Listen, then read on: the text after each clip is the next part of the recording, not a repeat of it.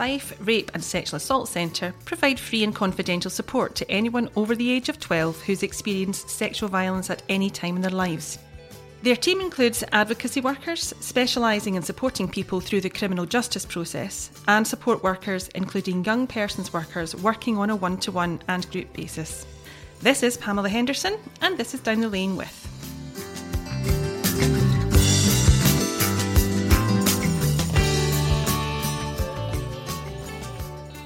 Hi Mandy, and welcome to Down the Lane With. Hi, thanks for having me.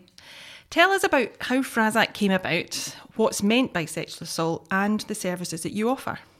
So, Rape Crisis Centres began with a handful of women in the 1970s who wanted to do something in response to a need for support for survivors and for campaigning against sexual violence. So, the first Rape Crisis Centres opened in Glasgow in 1976, followed by Edinburgh in 1978. Fife Rape and Sexual Assault Centre, also known as FRASAC, was established in 2000, providing telephone support to survivors of rape and sexual assault. In 2003, a service gap was identified and funding was provided by Fife Council to employ a development worker, and this was the start of our kind of face-to-face work. Further funding in 2004 and 2005 allowed FRASAC to employ a centre manager who was able to develop and monitor the service, training, campaigning, networking and service delivery. And then in 2006, we were given funding from the Violence Against Women's Fund to introduce a young persons project which would provide support to people aged 12 to 25. Further funding in 2008 also allowed this project to expand. We had continued funding from the Scottish Government and Fife Council, and in 2012 it meant that we could offer counselling services by trained counsellors and volunteer counsellors. And then in 2013, Rape Crisis Scotland applied for and secured funding to run a national prevention programme which allowed us to hire a prevention worker who could work with young people aged 12 to 25 within schools and in community groups. And then in 2015 and 2018 we had further funding from the Justice Fund, which meant we could employ advocacy workers. And that's certainly a huge range of services you're now able to offer people, and in not really a long space of time. That's quite a change. So do tell us about the service and who can access it and how they go about doing that. So we provide free confidential support and counselling to women, men and young people aged 12 plus who have experienced sexual violence at any time in their lives. The support that we give is person-centred and tailored to meet the needs of each individual person accessing the support.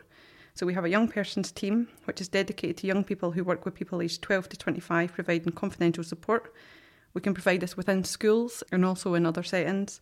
We have a prevention worker who works with young people aged 12 to 25, delivering sessions in secondary schools and community groups on a range of topics such as consent, pornography, sexual violence, and this kind of allows young people to be more aware of the issues and able to engage with them as well as access support. Our advocacy team specialises in supporting people through the criminal justice process, providing support to people who have reported or want to report a sexual crime. They provide support at all stages, so that could be from sitting in a police station, giving a statement, to being in court.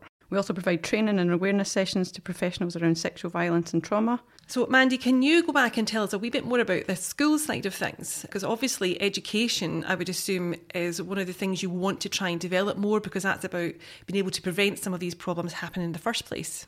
Absolutely, yes. So we have a prevention worker who works within the schools, and we've got a national sexual violence programme which was funded by the Scottish Government, and that allows us to run workshops across Scotland on 7 different topics adapted for 4 different age and stage groups. So the topics include consent, what is sexual violence, social media, which includes sexting, gender, impacts and support, sexualisation and pornography, and how we can help prevent sexual violence.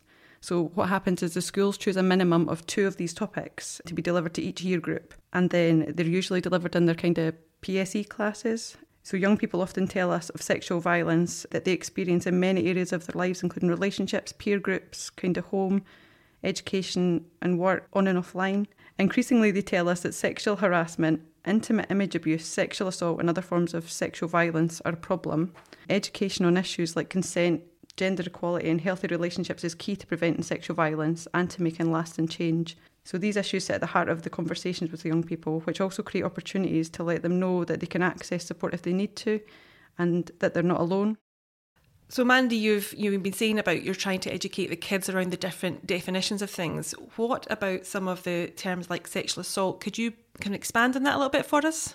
So sexual assault is a broad term that applies to many forms of sexual violence. So this could be things from like kissing, like unwanted kissing, unwanted touching, whether or not clothes are on, so patting bottoms and things like that, or being forced or coerced into sexual acts. So rape and sexual assault is an act that's carried out without consent. So examples of not consenting can include things like, saying no, but that not actually being listened to or being respected. Anyone under the age of 13 cannot provide consent at all. Being pressured into sexual activity, being kind of incapacitated or unconscious due to drugs or alcohol, or being asleep. So these would all fall under that. So in terms of people that you speak to and support, what are the barriers that they maybe face in being able to access the support?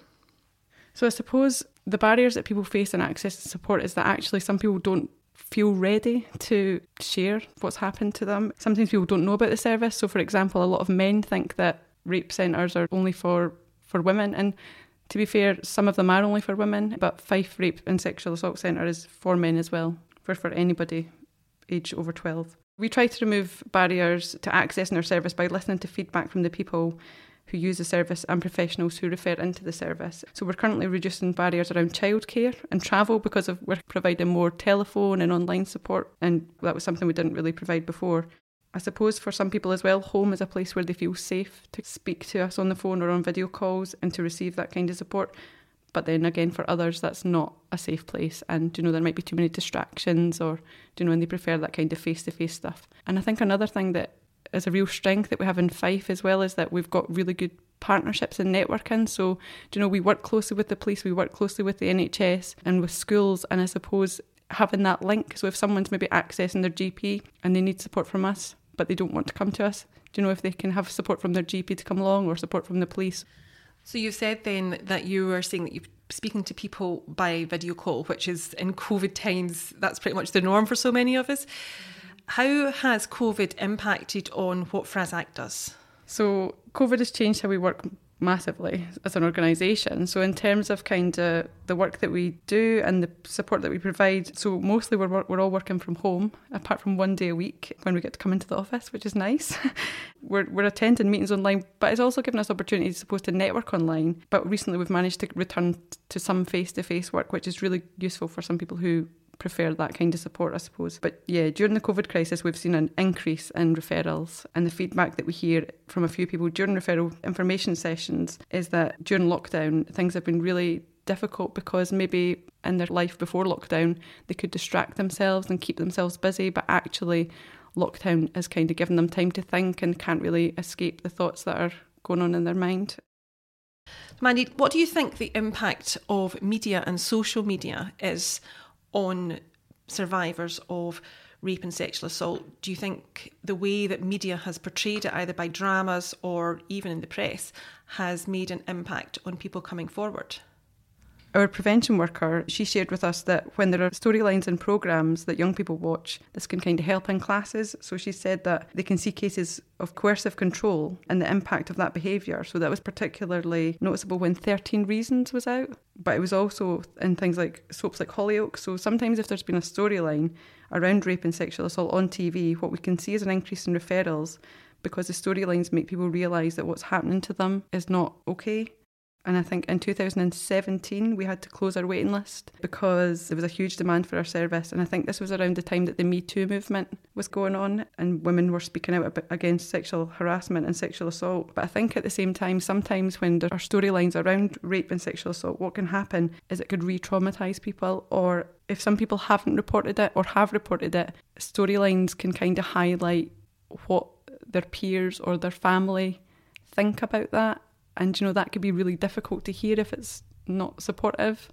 So who can access the service? How do they go about doing that in Mandy? Can they self-refer or do they need someone to refer them to you? We accept referrals from self-referrals to referrals from other people, including family and professionals, as long as they have permission from the person who is going to be receiving this support. We usually take our referrals over the phone, but you can also send us an email and we'll call you back for more details. So our phone number is 01592 642 336 and our email address is info@frasac.org.uk. We also have a service where we can offer support to family members or friends of those accessing the service if this is required. Mandy, thanks very much for coming along. Thank you so much for having me.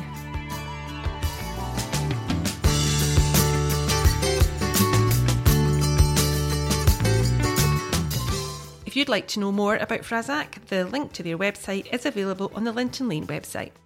Down the Lane With was presented by Pamenla Henderson. It was created by Mandy Ferguson and Michael McLaren and was a jacket pocket media production for the Linton Lane Centre.